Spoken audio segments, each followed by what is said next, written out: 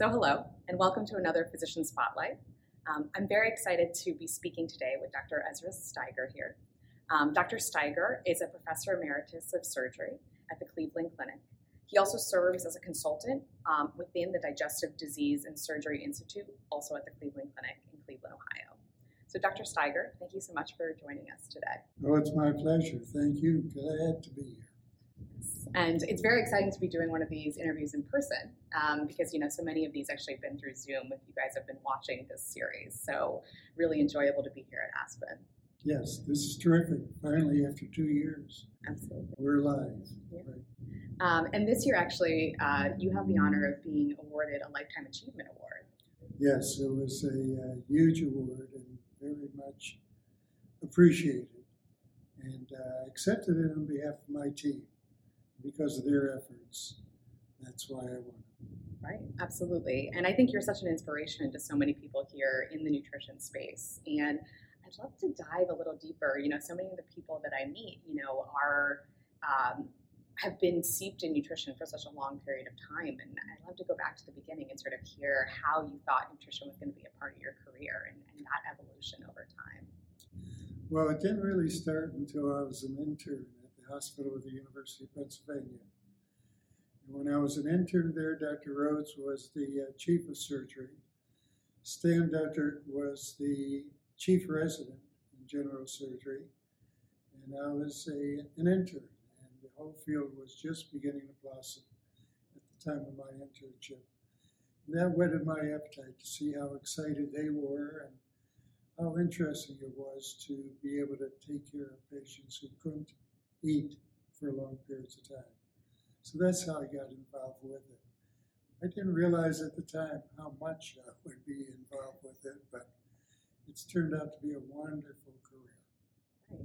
And I'd love to hear more a little bit about, I know you worked in some of the laboratories there while you were at the University of Pennsylvania and really were one of the groundbreaking people in developing some of these nutritional interventions. I did work in the Harrison Department of Surgical Research during my residency years.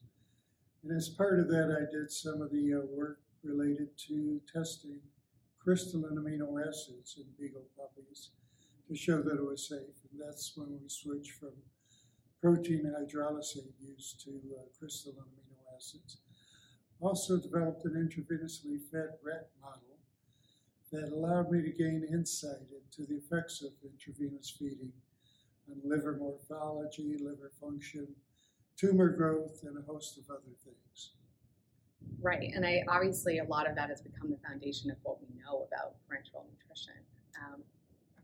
And I don't know if you have any fun memories from that time when you were working in the lab there that you wanted to share with the people today. I have a lot of fun memories, not only at the time of the lab, but also my internship and residency. But the laboratory was particularly nice because I didn't have to put in 24-hour days. I was able to go home. And I was able to work with Harry Vars, who was one of the legends in parenteral nutrition. Harry actually started feeding dogs intravenously in the late 1940s, 1950s. And that started his involvement with parenteral nutrition.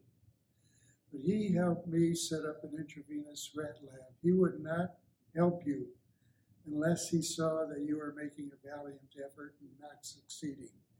And then he would look over your shoulder and say, why don't you try this? Why don't you try that? In any event, we were successful eventually in setting up that IV rat lab. And as a resident, I was blessed with enough funding to hire a nurse who was in charge of the IV rat lab and a data research person. So there were two people working with me in the rat lab, and we had 20 rats going simultaneously in different experiments. This was during my residency years, so I felt pretty cool about that. I can imagine. And I can imagine you must be very busy being both surgical resident and, working within a lab. Yes, and it was a very, very good years. It allowed me to write or co-write a number of papers before I finished my residency. And that was rewarding too. Absolutely. And what do you think surprised you the most about working in this lab? I'm not sure that I was surprised. I guess what surprised me was how much of an effort it was to get the model working. It seemed simple enough at first, but there are always little things that made it more difficult, got in the way.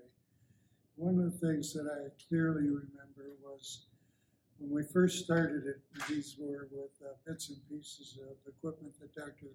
Bars had around. The intravenously fed rats would develop a hemorrhagic diathesis.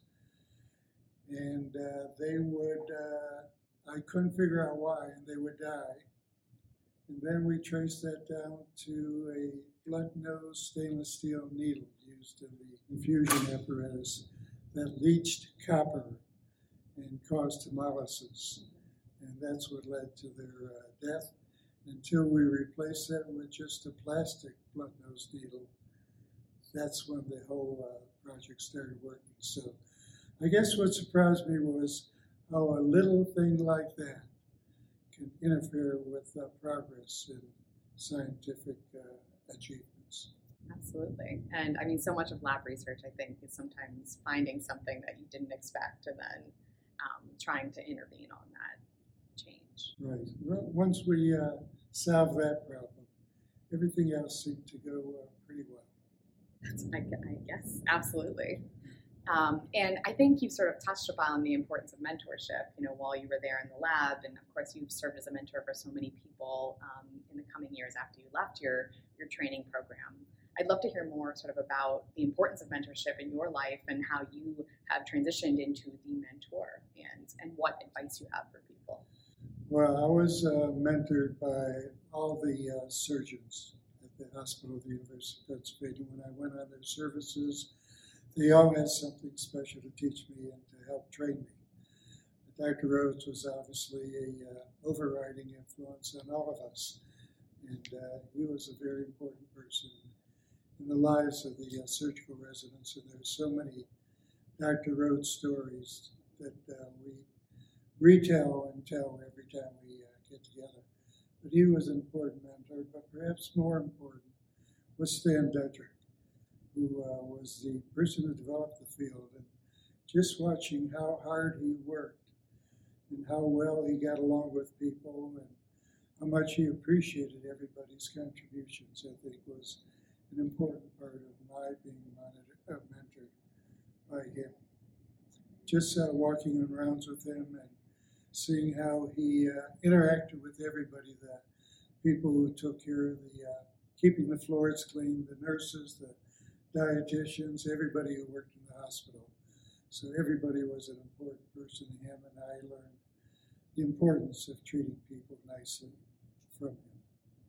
Right, and I think, that sort of speaks to the video that your team made about you yesterday that was so wonderful to hear, and they sort of talk about that personal connection you make with patients, and I mean, what an important thing to pass on to people. And, I'd love to hear about, I don't know if you have any interesting patient stories or something you'd love to share with the people that are listening today.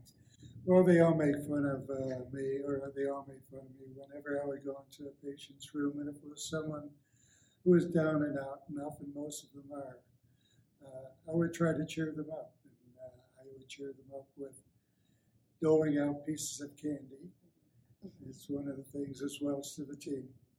And also to make cute little comments like, "You're doing pretty good for a 33-year-old guy," when it was actually an 80-year-old person. Right.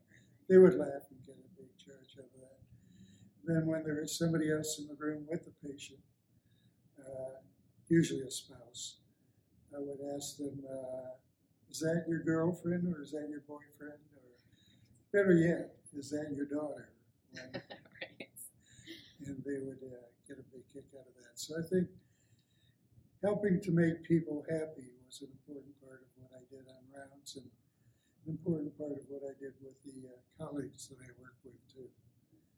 At the beginning of rounds, I handed them candy as well. One of the other attendees would hand them candy at the end of rounds if they did a good job.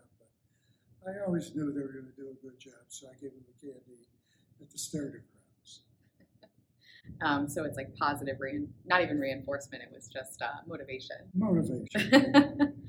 And you've been at the Cleveland Clinic for a while now. Forever, yes.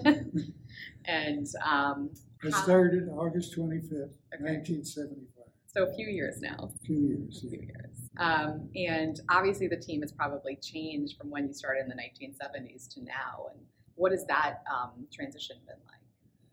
Well, the team has grown. I mean, at first it was just me and a nurse who were the nutrition support team. We had some help from dietitians, but they weren't part of the team. Help from pharmacists, but they weren't part of the team. And help from psychiatrists, because our patients were often depressed and had a lot of different types of problems besides their illness. But as the years went by, we increased the numbers of people involved in the team to the point now where there are over 30 full-time members of the nutrition support team. Most of them dietitians, but a lot of nurses and pharmacists who liaise with the team. Right, and it sounds like, we've heard so much at Aspen about those multidisciplinary models and the importance in patient care. Very important. Everyone brings their own area of expertise. They all teach me, I teach them, and everybody teaches each other. So we all learn from each other, and we all learn from our patients too. So it is multidisciplinary in the disciplines, but the patient is one of those disciplines too. Right. And, the physician role, too, is something that we talk a lot about in these physician spotlight interviews because, there is this conception that less physicians are being involved in sort of the nutrition space. And I don't know if you have any thoughts about that in any ways we can try to reinvigorate our doctors to be more involved. Yes, it is of concern that there are less physicians involved, but the field has been changing. When I first got involved, it was mostly surgeons who were involved. Then gastroenterologists and dietitians are taking up an increasing role, not only as part of the team, but as running the team, running parts of the team too. And physician assistants or dietitians who became physician assistants are increasingly involved as primary members of the team. So there may not be as many physicians in the future, but there will be other people taking over their roles. But physicians will always be an important part. And we still need to concentrate on making sure we get physicians as leading members of the team.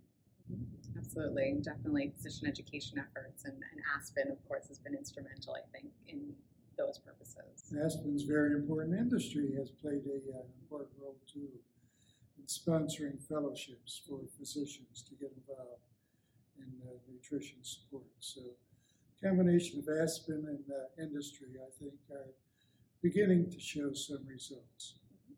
And in terms of Aspen and its involvement in your career development, how did you use the organization to move your career? Well, I've been involved with Aspen from the very beginnings in Chicago when we first got together to start the organization.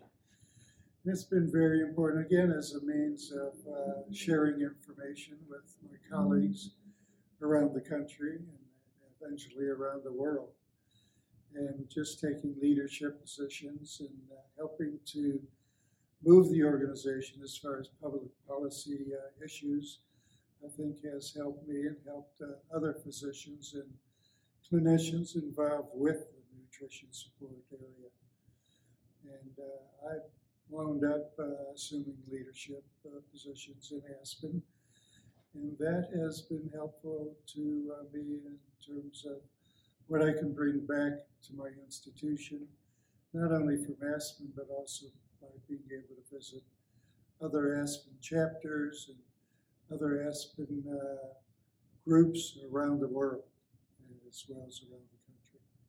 Right, so I guess that connection both domestically and internationally. Yeah, it's been very, very good. And advancing my career and advancing my ability to help others advance their careers. Well, I think we're running out of time on this physician spotlight. I'd love to hear if there's anything else you wanted to add for the listeners of this podcast and this interview. No, not really. Aspen's a great organization. I've been a very proud member of it and a very proud supporter. The Aspen Rhodes Research Foundation is something that's dear to me because of the connection with Dr. Rhodes. And I think it's an important part of everybody's obligation in the field to support that, to advance the research efforts by supporting the Aspen Rhodes Research Foundation. Absolutely. Well, thank you so much for spending some time with us today. You're welcome. This was another Physician Spotlight interview, and we look forward to seeing you again next month. Thank you.